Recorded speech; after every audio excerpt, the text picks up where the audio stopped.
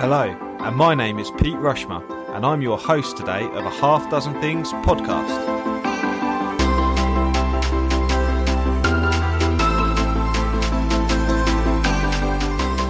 A Half Dozen Things is a podcast for business owners just like you. Whether you're an underdog hungry for success, or you're already smashing it but want to continue to level up, we are here each week for you to get insight and learning from the very best in the business. No fluff, no BS, and no self-proclaimed gurus talking about how easy business or life is. Just real, raw and frank conversations. My curiosity and impatience in seeking success has encouraged me to create a Half Dozen Things podcast. I designed it to bring you simplicity and discovery back to the forefront of your lives. We are all such busy people, it's easy to overlook the simple things we could be doing to achieve wealth, success and happiness.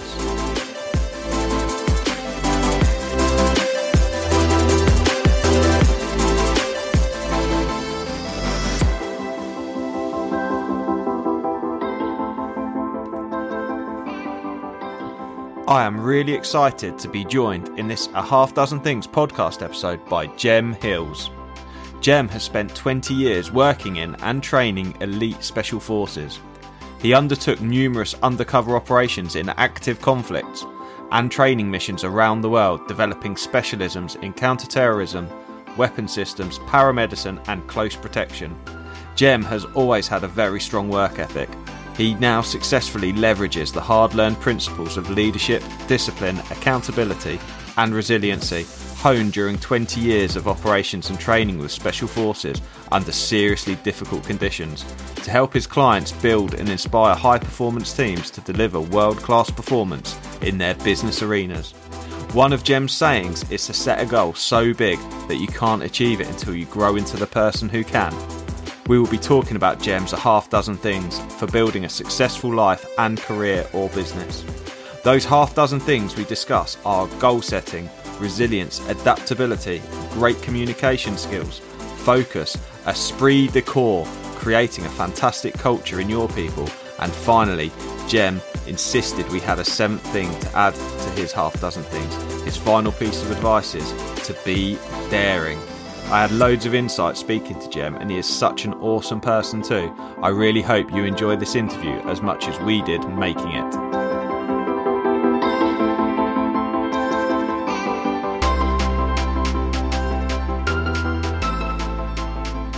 Good morning, Jem. How are you today? I'm great, Pete. And how are you? Yeah, brilliant. Thank you. And thank you and welcome to the Half a Dozen Things podcast. It's a delight to have you join us. I've just told the listeners all the interesting background for you and your bio. So, really appreciate you joining us. It's really, really exciting to talk through things with you today. So, Jem, your first focus area is to have a goal and be very specific about the goal. You said you have to keep going, especially when things get tough.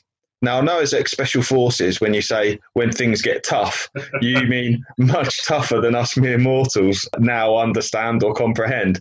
Could you please tell us more about why goal setting is so important for you, as well as like what tough really means?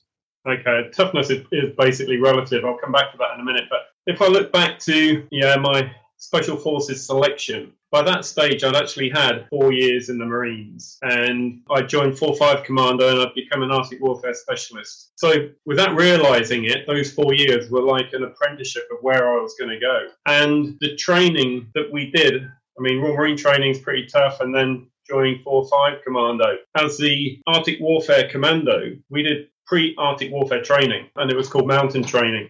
And that was, and I did this straight after Marine training, but when we suddenly did mountain training, that was tough.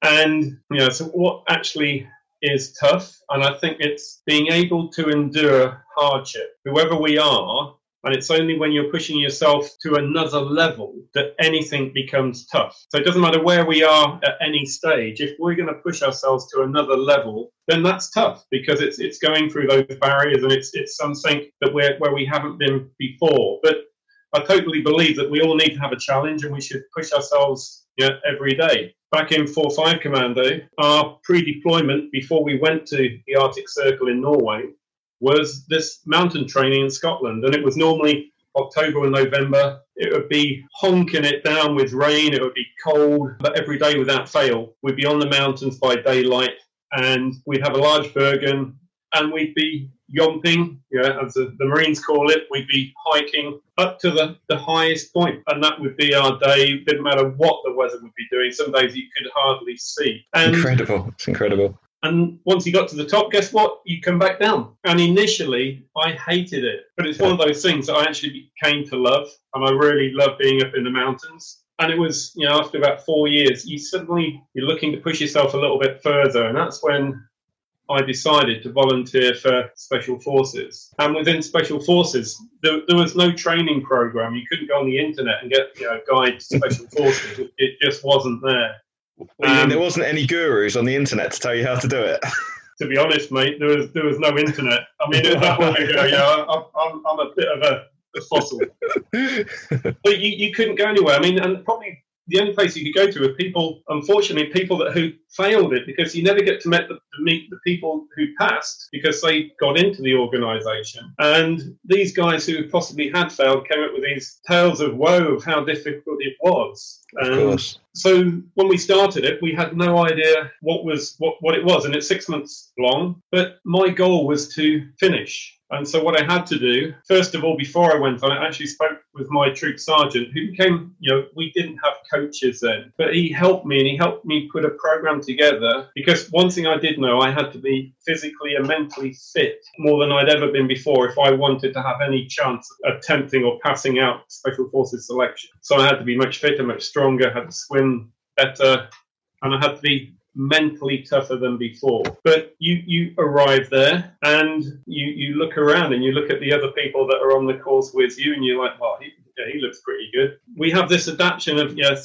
where do we fit? But for me, I had to break it down into bite-sized pieces. How do you break the 6 months of unknown training that you just know is tough? Yeah. So I broke it down into a daily target, and that target for me was to survive a day. Mm-hmm. And so I had a little routine just before I got into bed. I had a calendar. We had a locker. I think my possessions were a locker, a bed, and a chair. Yeah. And at the back, on the other side of my locker, I had a calendar which covered the period of time. Yeah. And the only thing we knew that was a constant was that every day started at 6 o'clock in the morning with a brutal PT session. It would be about an hour, but wherever we were, we knew it was going to be hell. So at the end of the day, I would get my PT kit, put it on the back of my chair, check the alarm, and the alarm would be set at 10 to 6. And when it rang, you wouldn't even consider pressing snooze. It was like that instant as it kicked off, you'd be out of bed, into your PT kit and running towards the gym. Yeah. So I checked the alarm, go to my locker door, and tick off a day. Of course. So you genuinely didn't know what would come over the 6 month period. You didn't know what was a few days ahead. There was total unknown as well. Just Absolutely. The only goal to keep you going was that 6 months, I need to have finished this. I can't drop out. Absolutely. And when I say I get into bed, some days at 2 o'clock in the morning, they wake us up, or 10 o'clock at night, and give us tasks. At the first part of it, when they're trying to really hammer you down, you get sleep deprivation. They wake you up, give you tasks that you wouldn't get back in till 5 o'clock in the morning. So, I mean, you'd actually be checking your PT kit there at 5:30, get into bed, and your alarm would go at 10 to 6.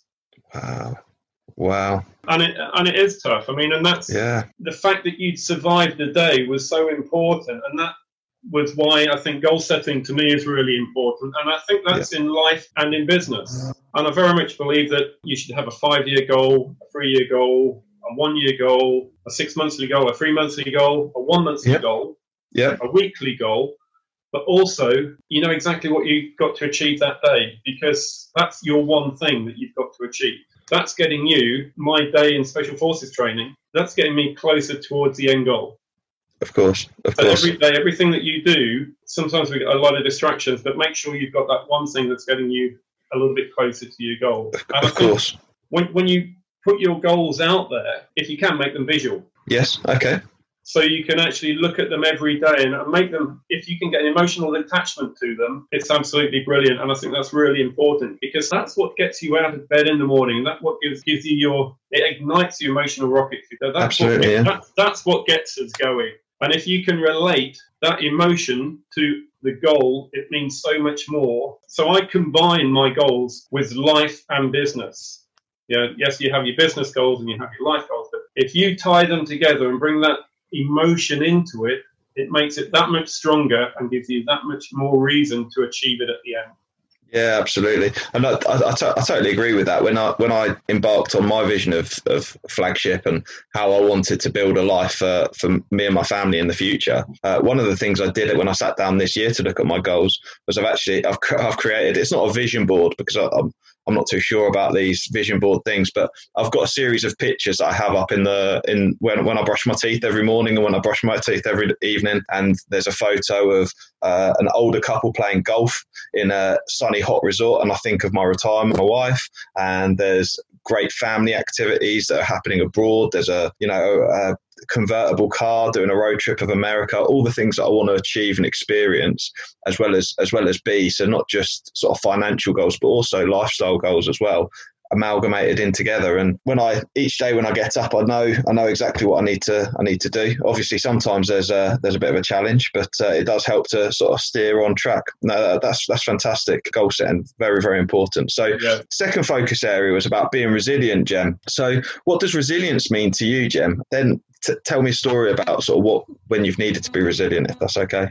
Yeah, and I think it's one of those words that people are like, they shy away from it. What does it actually mean? And to each one of us, I think that does have a different meaning to every one of us, which makes us different. And to me, it's about our elasticity. It's about how we stretch and how quickly we can bounce back to normality after something's gone wrong. And I think that, to me, is what it's actually about. And we make our own resilience from learning from our mistakes and the hardships that we've gone through. So when we fail, I mean, sometimes it's really difficult, but always try and fall forwards and make sure you can learn from those mistakes. If I think back to basic marine training, it was tough, but they actually do teach resilience within that training because they want their soldiers, their Marines, to be resilient. Oops. So with that, one of the things, and a good example of this, I think, is the mud run. And it was something that you'd hear about it and you dread the day that the mud run would happen. The PTIs were like the torture experts. They would do things to your body that you didn't know pain could be so bad. And we always, in the Marines, they have this thing called the bottom field, which is where the assault course is, and it's like, right, we're going onto the bottom field. But then on occasion, it would be like, right, we're going off the bottom field, turn right here, and we'd run through the gates onto the River Exe. And unfortunately, the tide would be out and there'd be this vast amount of mud. And your legs just can't go in. Running on mud is probably one of the worst things you can do, that and sand, but a mud run. And they would push you. I mean, they knew how far they could push you. And so they would be pushing you. We wouldn't know. But we were being pushed mentally further than you've ever been pushed before. And that is making you tough. It's making you stronger. And so you would keep going. And then once you think you couldn't do any more, they'd bring the logs out and you'd have to do some more training. And then they go, right, your buddy's gone down. You've got to drag him out. So it would be constantly going through this process of pushing you further and further and further. And when you'd finished it, you realised you'd achieved something that you hadn't done before. And you got that sense of achievement for doing something difficult. So in a way, that's sort of how you can train resilience, by pushing people further than they thought they could go. It comes back to personal experiences, of what you've gone through in the past. When you look at business, it's being resilient in business and pushing yourself or your company or that bit further. And there's some great examples of that, of people who've, at KFC and Colonel Sanders, when, I think it was 1,009 times he tried to sell his recipe. Yeah. If he'd have given up on that 1,008th time, we wouldn't have heard of KFC. One of the best stories, I think, is Sylvester Stallone. He watched Muhammad Ali and he came up with this idea and he wrote the script for Rocky. Yeah. But his belief was the fact that he would play the boxer. Yeah. He totally believed that he was the right part for that, and he kept trying to sell. And I think he was offered, like 300,000 for it, but he wouldn't sell it. And that was for the script without him. Yeah. And he pushed and pushed, and he got turned down. And at one stage, he actually, so the story says, he he sold his dog. He was so broke. I heard that too. Yeah. He sold his dog, and then I think 2 weeks later, he sold the script with him as the lead part for $30,000. So he went back and he bought his dog, and Rocky and the whole series of films, and Sylvester Stallone was born. But it's that resilience. So what an incredible story it is. It is so much, and in fact, when you were speaking just now, I thought about I was thinking about Rocky, and I'm pretty sure it's Rocky. It's not about how hard you can hit; it's about how hard you can get hit and keep going without giving up. And I'm pretty sure that's Rocky too. There's loads of great success stories. I was reading one the other day about J.K. Rowling and Harry Potter, and how many times she got turned down every time she went to a book publisher for Harry Potter. And just look at the scale of that enterprise now, from film franchise, book franchises, through to, experiences and resorts and what have you for Harry Potter. It's just absolutely incredible, the success story from a woman who was sort of on benefits, single mother, writing a book and sort of taking it to publishers and what have you, So, massively important. Resilience is a huge, important part of success. So the third focus area that you suggested was around being adaptable, especially when times are hard. What is adaptable to you, and why is it so important, Jem? I look back and, very fortunate to have had, 20 years in UK Special Forces. And it's like, what makes Special Forces so important? And there's some key skills that they have, and one of them is being adaptable. And it's in the military you hear this expression: if no plan survives first contact with the enemy. And that happens in life as well. Yes, on the battlefield things go wrong, but in life things go wrong. And I think what we have to be is adaptable. You have to be able to change a plan quite quickly, but know when to change the plan, know when to be adaptable. When that resilience, when you're pushing yourself, keep going. But at a certain stage, it's like, no, to overcome this, we've got to do something differently. Within our organisation, every person within the organisation knows their job really well. So we do a lot of training. We rehearse, we practice, and before every operation, you put that methodology into practice. So you train, but we always have a plan B or have an emergency plan, because things will go wrong. Mm-hmm. And you can't plan for everything. But if you can plan for that what if. But if you're ready for a what if, and if you've got the right mindset of the what if, damn, that's happened. Okay, let's look at it a different way. And I think that's really important. The first time I came under enemy fire, you're behind enemy lines, and it was like, whoa, and something had gone wrong. We hadn't expected that, but we had a plan. We called for a hot extraction. We did a strategic withdrawal from that location. We got out of their PDQ. We had to get out. There's 4 of us against 120, so that's not good odds. But we had this extraction plan. We knew that things could go wrong, and it worked, and we survived to fight another day. So it's understanding when things do go wrong that you've got to be adaptable, have the mindset, not a fixed mindset. You want an adaptable mindset so you can change, because there's nothing worse than somebody with tunnel vision that's just stuck and they won't listen to anybody. So I think it's really important in business and obviously in Special Forces. Absolutely, I think certainly from the things I've learned over my time is around the adaptability of people I've worked with as well. It's very good having someone who's very, very experienced at things, but they often get the challenges about their adaptability. Are they able to compete in the current climate because they've adapted to the change? That as a skill is becoming even more important as evolution happens so much quicker, especially with technology, that as people we have to adapt to accommodate that. Certainly now more so than ever, we're all adapting to the new world that we're living in, and everything moving online and communicating online and those challenges. So, and that sort of leads us quite nicely actually into the fourth area that you suggested of your 6 key areas. And the fourth focus you suggested was around having great communication skills. Have you always had a good level of communication? No. No. I mean, it's one of those things. I mean, as a kid when I was growing up, I was bullied quite severely, which is probably why I ended up, joining Special Forces. Of course.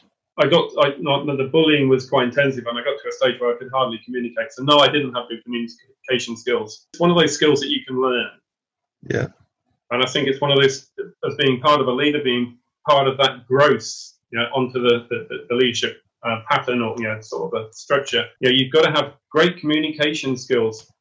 The CEO, the head of the company, he's got to have the vision. It's his company. He started it, or not necessarily started it, but he's got to carry that vision forward. He's got to do that with good communication, because he's got to translate that vision to the rest of the team or the organization. And it's by good or bad communications as to whether the team will believe in it, or him, or not. So I think it's a really important skill of how you translate that. And I think we often forget this, but listening is a really good communication skill, because you have to have an awareness of what's going on. We talk about emotional intelligence, but I think listening is part of that, and understanding. With any of the operations that we would go on, we would always have a thorough debrief. And I think you should do that in business. If you've had a contract that's been great, or if you've had a contract that's gone wrong, have a debrief at the end of it. What was good about it? What was bad about it? What could we change? What do we need to do to make this better? And I think you should always, look at and learn from the mistakes that you've had. Yeah, absolutely. And not worry about it as well. And I think, having been 20 years in Special Forces, it is a big boys club. When you have screwed up, you do put your hand up, because in that business, lives are at stake, and you're accountable to the rest of the team. And I think that sometimes it doesn't transfer into business, but I think that is really important, that accountability of how we look at things and how we admit failures sometimes. Because, again, it's a learning curve. If we have screwed up, if we have done something wrong, we learn from it and we grow from it. The chances are you will never make that mistake again. Yeah, absolutely. I think. So hopefully, it's like learning from it. Yeah, I think communication is such a vital part of everything we do. I have major imposter syndrome now based on my background in comparison. However, so I grew up in pubs background. Well, I didn't grow up in pubs, but my first roles were in pubs, and I was bar manager and what have you. And I used to go and do relief management at a really young age. I was 18 and I just got my personal alcohol license, and I was going and running some really, really rough pubs. So there was a threat. There were some really rough places. And I was being mentored at the time by the landlord of one of the pubs I was assistant manager at. A guy, he's a New Zealander called Grant Adlam. And he, really, really fantastic, smashing guy. He was running a fantastic pub under the Green King franchise. And he knew how to keep beer, and the beer was great. And he knew how to run a great pub. And there were a lot of travellers nearby, and there was a lot of travellers that would get into a lot of trouble at the weekend. They'd have a lot of beers and what have you. As a young 17, 18-year-old, sort of a bit wet behind the ears out of school and what have you, one of the things that it still resonates with me now, and I can't do a Kiwi accent, but he said to me, "Pete, you've got 2 ears and 1 mouth, and you need to use them in those ratios in this game." And it's just stuck with me. It's just stuck with me forever. And he goes to me, I can hear that. So the pub had 3 different areas. It was fairly big. And he goes, if I stand here quietly and don't talk, I can hear every conversation that's going on in this pub. And there was never any trouble, because he knew he could read people, he could communicate with them, he could diffuse situations. There was never trouble. People mixed from different backgrounds there. And, getting the opportunity to watch someone, I know it's completely different scenario, but a pub can be a threatening environment for people, but families felt comfortable in there. You'd have people who were game for going elsewhere and causing trouble, but they wouldn't in his pub. And it wasn't because he was a big tough, he wasn't a big tough guy, it wasn't that, it was his ability to communicate with people. For many years I was a bodyguard. I trained Special Forces to become a bodyguard, and took that into the civilian profession. And it comes down to this emotional intelligence. I could probably listen to several conversations going on at the same time. And my other half, Kim, she thinks I'm a little bit, she thinks I'm a lot strange. But I still, if I go into a bar or into a restaurant, first thing I've got to work out is where the emergency exits are. If there's a mirror in the restaurant and it's close to us, I am totally distracted, because I'm aware of everything that's going on in the restaurant. But I'll listen into conversations. As soon as I go in there, I'll look at the threat. And I'll do that, and I will box people. And he's an accountant, he's a doctor, he's this. And they're probably not. But what it will leave me, leave me with a group of people, or 3 or 4, who I can't box. And they will become the threat and the people that I need to be aware of. Got you. So it's those environments that you go into. And I think that is as you say, it's part of that communication skill of to listening and being aware of what's going on around you and knowing when is the important times to actually step in and help people. Or if I had a client, it would be like, excuse me, sir, but we need to leave now. That's what it's about, that communication system. And I think with a company, it's really important that the induction from day one, you want to know the new employee is on board with you. So he has to be inducted in the right way. And that's by giving him the vision and giving him the values of the company. So it's all about how you communicate, the company values and the vision from day one, so that they want to work with you and not against you, or not in this day and age when somebody's coming to work for you or for a company. If it's a large company, they'll chat to other people, they'll do their own research, they'll go on the internet and look at your values to see if they match their values. Yeah. And I think it's about retaining your employees now and keeping them all part of it. And communication is just part of how that's, in the bigger world, we call that strategic communications. Yeah, absolutely. And, from my corporate background, I've certainly experienced sort of both flips of the coin, where I've arrived on the first day of work and there's no access to the network and there's no clear induction process. But also, on the other hand, the difference in impact it had on me when I joined a large corporation, and the first day I was there, the IT person was on site setting me up, my access, my login, showing me all the software, how that worked. It blew my brains. But it was there, and my line manager was there, and I set up an online learning pathway for the next couple of months that I knew that I needed to map out, and they mapped out the next 3 months as an induction process for me, and what were the clear objectives for what I needed to do, and all of those things proactively carried out. And it isn't just what I was told in the way I was communicated, but in the actions they took. And that, from a communication point of view, made me feel valued as a person. And I think that in a big organisation where people are employed, I work quite a bit in the transport sector, and that's very bad for, here you go, here's the keys, mate, there's your vehicle, off you go. and that's as far as the induction goes. And I think it's massively important, especially with regards to health and safety and what have you as well. So, right, moving on to the fifth focus for you then, Jem. And the fifth focus area is actually focus itself and being able to maintain and keep focus.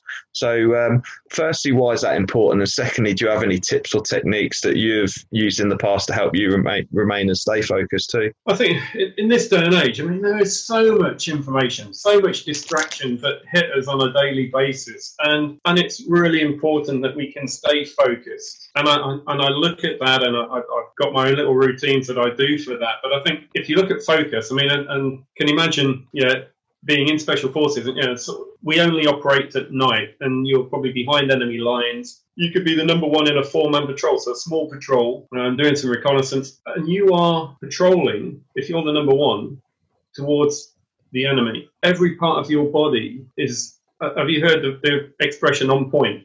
No. I think I have, but probably not in that context. My daughter does ballet, so I think on point is something a bit different. Yeah. Well, it comes up quite a lot in American films about being on point, and I think that's being focused. And it comes from the number one guy is the guy on point. He is a lead guy. He's the one he should hopefully see the enemy before anybody else see or hear them. And the adrenaline going through your body, when you could only do that for about an hour to 2 hours because it's so intense. You are so focused at that particular time. And I think that's how it has to be. You want to see or hear the enemy before they hear or see you. And so it's really important. It's a do or die situation. But if we bring focus back into today's world, how can we remain focused? But I think we have to look at what we're doing. We have to schedule our day, and I will set myself blocks of 1 to 2 hours, because I know I can't stay focused for longer than that. Turn off all notifications, because if I want to do something, I don't want any notifications. I don't want the phone going off. I don't want to listen to email, because every time that suddenly you get one of those distractions, it will take me probably about 5 or 10 minutes to then come back to where I was. So I'll give myself a block of time. This is when I've got to work, shut the door, and turn off all the distractions. So the other thing is, probably before that, and this is part of my morning routine, is to actually, I'll do a bit of a brain dump. So I've got everything out of my head. There's nothing worse as well, is you having all those different ideas. My brain just keeps going the whole time. So one of the first things I do in the morning is to let everything go, put it out there, and then focus on what I've got to do for the day. That one thing that is important to me. So being focused in today's world is difficult, but is necessary. Yeah, it's becoming increasingly challenging as well, I think, at the moment, isn't it? With so many different ways to get in touch. And I'll have people and I'll say to them, choose a way to get in touch with me, because they'll ring, they'll text, they'll send a message on Messenger and then send another one on WhatsApp too. And it just blows your brain, and focus is so challenging. And I think it kind of rings back to your first point around having a strategic goal, because having a goal then helps you create priorities, doesn't it? And then the clearer your goal, the clearer your priorities, the greater the ability to focus. But I've read some great books about maintaining focus and productivity. Eat That Frog's one of them. I'm quite productive in the morning, and have that focus initially to do the most difficult, terrible task first and Absolutely. Get it over and done with. It's massively important, isn't it? So, okay, great. So we have got, and I didn't want to disagree, we have got 7 areas for improvement and for success. So we're going to move on to the 6th one fairly quickly, and that's around creating a great culture. And you use particularly the term Esprit de corps. Have I pronounced that correctly? Absolutely, yeah. You taught that from day one of joining the Marines, and they create this Esprit de corps. And I think, what is that? And it's this common spirit that exists between members of a group or team that inspires enthusiasm, devotion, and a strong regard of honour. It's, when you look at culture, what the hell is it? It's basically how we do stuff around here. Yeah. So each company is different. They've got different cultures, different ways of doing stuff. But that's what it is. And how do you, create a good culture? I think if you're really fortunate in Special Forces, you have this amazing culture. And why do guys put their lives on the line to save their buddies? But not just their buddies, people they've never met before. If they're going into a hostage release situation, they're going in there to do something that's completely dangerous. But why would they go and do that? They do it because they believe in what they're doing. They have an amazing culture. They have this amazing esprit de corps. And I look at that, I wish you could bottle it, because if you could bottle that, it would be worth a fortune, because every company wants it. Doesn't matter who it is, you want to have people. And what does it mean for the people inside the company? It means that they'll go above and beyond. They'll stay there till 8 o'clock at night working and doing stuff and putting their effort into being with that company. So I think it comes back to what we were talking about before, the induction, as you said, having that pathway of having been believed in and being part of a group. You understand the values, and you see other people.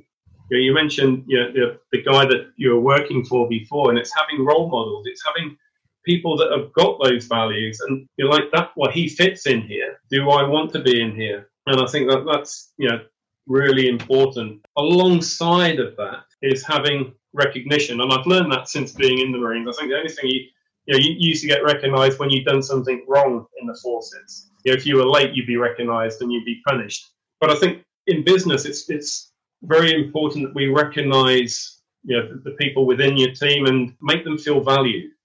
Especially now, in the situation we're in now. A lot of people have never worked from home. They've never been out of their environment. So it's alien for a lot of people. And I think get in communication with them, talk to them on a regular basis and make them feel that they are still part of a team. And because it's really important now more than ever that we feel valued. So, yeah. Yeah, I totally agree. Esprit de corps, it's almost like the unicorn which an organisation wants to chase after and to have. It's so massively important because it creates an intrinsic motivation in people, and it creates discretionary effort in what people are willing to do.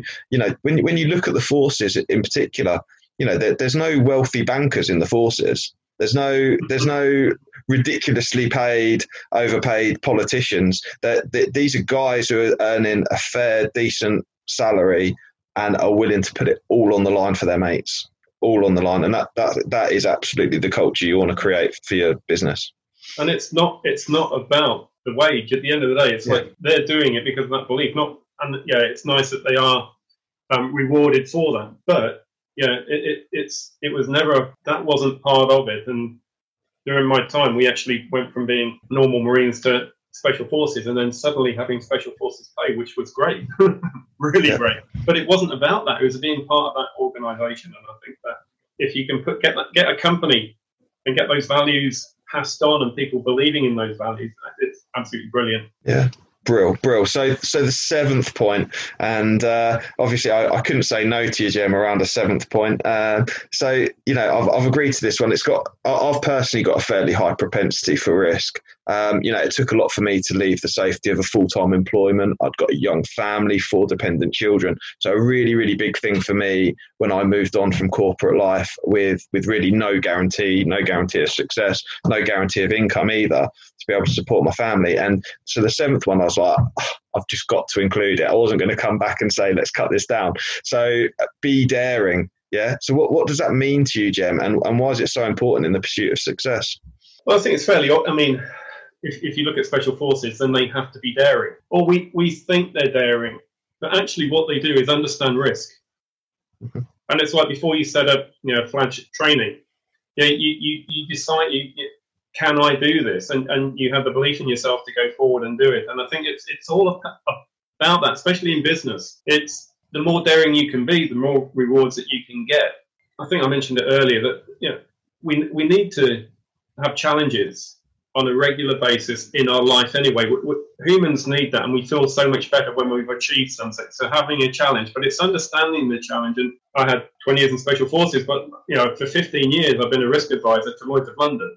So it's actually understanding risk as a whole thing. But sometimes you've just got to go and do it. And it's like, let go of the outcome and just go and do it. Sometimes you'll walk by a telephone 10 times because you don't want to make that call.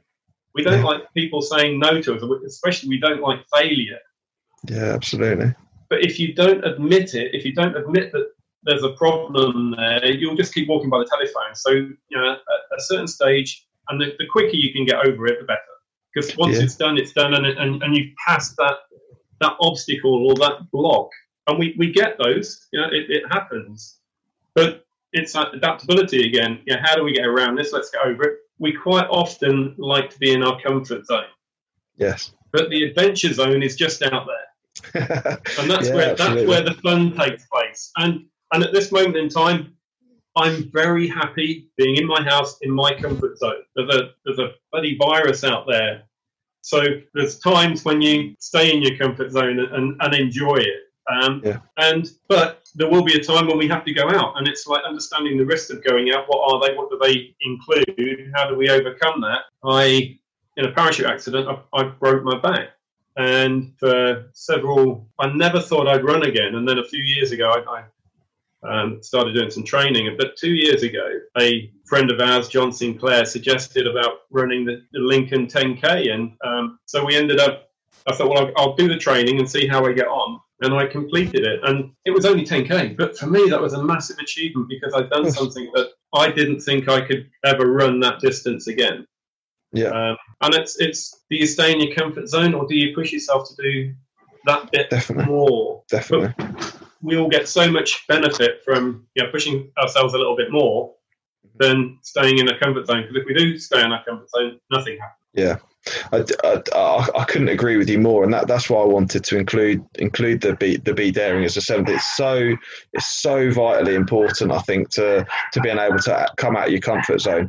I'm reading a book at the moment. I don't know how good it is because I've not long started it, but it's called The 50th Law by 50 Cent, actually, who is a rap artist, and he grew up in tough gangland. The threat of getting shot and the drug dealing and all of the challenges that he faced, and now he's a multi-millionaire music artist with various merchandise and what have you, and he's made a great amount of money. The whole book is about the ability to be fearless and fearlessness, and why it's so important for us to overcome ourselves. And sort of the only real point that I've got to make, adding on top of that, is actually understanding that achievement, like you said, when you said it's only 10K, but achievement's individual to us. We mustn't compare ourselves to other people because we are all individuals, and that achievement is an individual success. All we've got to be is marginally better than we were yesterday. We mustn't look at people who are 20, 30 years down the line. It'd be so wrong of me to compare myself to someone 20, 30 years my senior in business, because it's just totally unhelpful. And it's unrealistic as well. So we put unrealistic pressures on ourselves, and that's quite prevalent now as well with social media and the ability to see into what other people are doing. However, I think it's massively important to have that perspective of, look, this is where I am now, and this is a helpful achievement for me to step into this, which is out of my comfort zone, and then to step into that. And as you do it more and more, you expand your comfort zone as well and your propensity for risk. And actually, it is more rewarding, as you say. So, finally then, I wanted to ask you a concluding question around isolation, Jem. Many of our listeners will be feeling very isolated currently. And just as a final question to conclude this, would you mind telling us about a time that you've been very isolated and how you overcame that? I think that there's I've been chatting with a few people recently, especially ex-forces people, and they're dealing with this quite well, because we're used to being in situations where you're stuck in the middle of nowhere. One stage I had 3 months in the middle of the Mojave Desert. So you're used to that isolation. One of the things that we would do operationally is what we call an observation post, where you're basically doing surveillance on an enemy position, and you potentially could be in one of those. And the idea is that you have to be close enough to be able to see the enemy, which unfortunately that means that they could potentially see you. So you camouflage them out, but you could be in one of these places for a month at a time. It could be even longer, and you would have to have a routine, and absolute basic routine. You'd be on watch, or you'd be sleeping, or you'd be doing yourself some food. You probably wouldn't be able to cook, but you'd be able to have some food, and you'd be probably doing a bit of weapon preparation just in case something went wrong. So that would be it. But you had this schedule, and when you are away, one of the few things that you do have the option for you to look forward is possibly the food. And in certain situations, as I mentioned, you wouldn't be able to cook. Your toilet routine, if you're lucky enough, you might be able to get out at night. Sometimes you wouldn't be able to get out at night, and if you're stuck in there 24/7, I won't go into the toilet routine. I'll leave that to your imagination. But if you're lucky enough to be able to stretch your legs at night and do something and move back a little bit from where you were, then you look forward to that food, because that becomes a highlight. And I think if you can relate that to now, and as you say, we've been forced on it, and some people are taking it well and some people are taking it not so well. One of the things I would say is give yourself a routine. I have a routine. Well, I start off the day with the morning routine, which is make your bed, and that may sound a little bit silly. In the Marines, when you first do basic training, you are taught, you're taught how to make your bed to the sharpest corners, and if it wasn't right, it'd be ripped out, thrown out the window. And Kim's not quite that bad. Yeah, she actually gives me points on making a bed, but. But it's actually really nice at the end of the day when you're knackered, you've had a long day, to come back to a ready-made bed, and you've completed a task. Yeah. You've actually done something. So it may be very simple. Do a bit of meditation, clear your head, and if you're that way inclined, do some gratitudes, because it's really good to put some positive stuff into your brain, because our brain is really good at being negative. Yes. It goes to a negative vibe. So if you can start telling yourself that you are actually good, don't listen to the little guy in the shoulder that's always having a go, and he always will. Whatever you're doing, it's like, you're not good enough, you're not this, you're not that. Forget him. Deliberately put some positive gratitudes into your mind, and then do some exercises. I think we were both talking about that before we started. I did a really good 5K run this morning.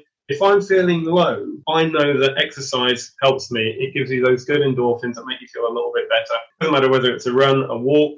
I've been doing a lot of walking recently, a cycle, or even, and I know you're doing it, I started off doing it and I've left it alone a little bit, but Joe Wicks. Yeah, brilliant, yeah. Yeah, I mean, just anything like that is really good. And then once you've done that, is have a nutritional breakfast, because I think that's really important as well, that we do that. At this moment in time, plan your meals. I get really excited about the meals. We've got loads of cookbooks. What can I have to, how can we, even though we're in isolation, how can we make something special about the day? And I think that's really important for the kids. If you can get the kids involved as well, they just love getting involved. So get everybody, make it a community event. Also, I'm very fortunate, and I know there's a lot of people that are stuck. My son's in an apartment in Dubai, Yeah, if you've got a garden, get into the garden, or at least get out, because that's vitamin D, and vitamin D is good for our nutritional system. It's good for our immune system, so that's really important. Read something positive. You're talking about different books there. I don't know if you've come across Admiral McRaven's book called Make Your Bed. I haven't actually, no. It's a phenomenal book, but this guy, go on YouTube, Google Admiral McRaven, and he does a university talk to the University of Texas. It is probably the most inspirational talk you will ever hear. You know, he's a former SEAL. His career did obviously a lot better than mine did. Ended up as an admiral. But it's that positivity that you need to get in from somewhere, because there's so much turn off. I'll do the 5 o'clock news, but I won't listen to it all day because it's just depressing. Yeah, absolutely. Know what we have to learn. But the other thing is, if you've got a hobby, get a passion. Yeah, it could be dancing, but start something. Have I told you about my sword? No, tell us about your sword, Jem. About the day before we went into lockdown, for quite a few years, I've been thinking about having a sword. I used to live in a flat and they had loads of different swords on the walls. And I thought I'd like to have a proper military sword. And I bought it off the auction, but I've become a bit of a nerd on swords at the moment, because it's a 1897 military issue sword. It's a George V sword. I actually keep it quite handy at the moment because I'm trying to prepare it and clean it. It wasn't in good condition. There we go. Look at that. For the benefit of people who are listening, Jem has got his sword out. It's quite incredible. Look at that. Just to try and find out the history of it, to clean it, the best one. It has become a really nice distraction. And I've also got a huge list of jobs that we're slowly getting through. The garden's looking good. I'm now on the paintworks. I'm working away. Have a list of jobs and again, tick them off. Yeah. Because it's that achievement of actually ticking it off and achieving it. Connect with others, a bit like we're doing here. Yes. Yeah. If you haven't heard from somebody, and I think that's really important, just think about who are the mates, who are the ones that I haven't spoken to for a while. Because there's definitely a few of us out there that are not doing as well as others. Definitely. Yeah, absolutely.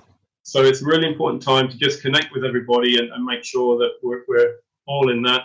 As you know, I'm running a little happy hour tonight for a group of us to come together, and I think we've got a bit of a fancy dress theme going on, so it could be interesting. But it's doing those different things that just bring people together, make us still feel part of a community. Sleep, really important. It's all those natural things.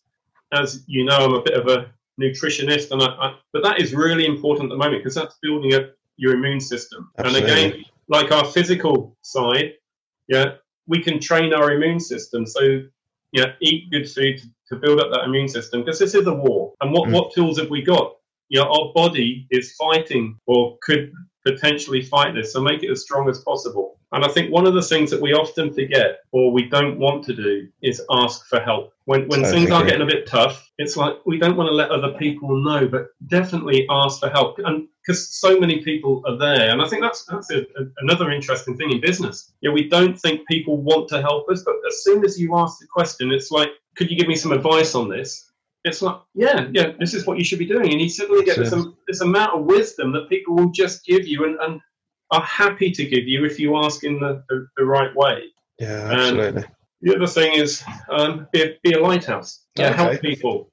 It's like you beam outwards as opposed to taking it all inwards. So help other people. I'm involved in about 3 or 4 different charities, and it's just finding out, helping out, what needs to be in how can we do different things? Can I, especially at the moment, is that anybody that needs some shopping or something picking up? Is there anything we can do? So it's just helping others during this time. And one of the values I was taught right at the beginning of my Marine training was keep laughing. And it's humor in adversity. It's like when things are tough, we've still got to laugh about them. And actually those emotions or the endorphins that laughter creates. I'm on several different WhatsApp groups, and there's some amazing memes and cartoons and jokes coming through. And some of them you're like, but they are so funny.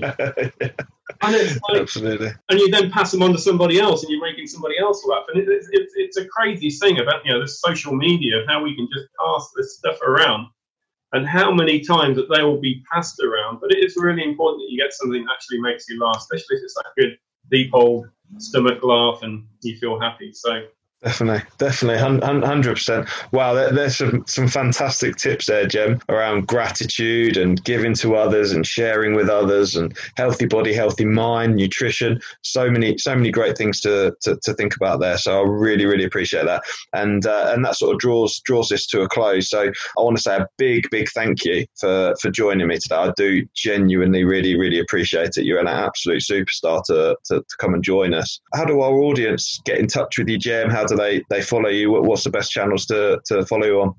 I've got a website, jemhills.com. That's fairly easy. I'm on LinkedIn, Jem Hills, and I'm on Facebook. But I started a couple of years ago becoming an inspirational speaker. That business is pretty dead at the moment, but the coaching stuff is going strong.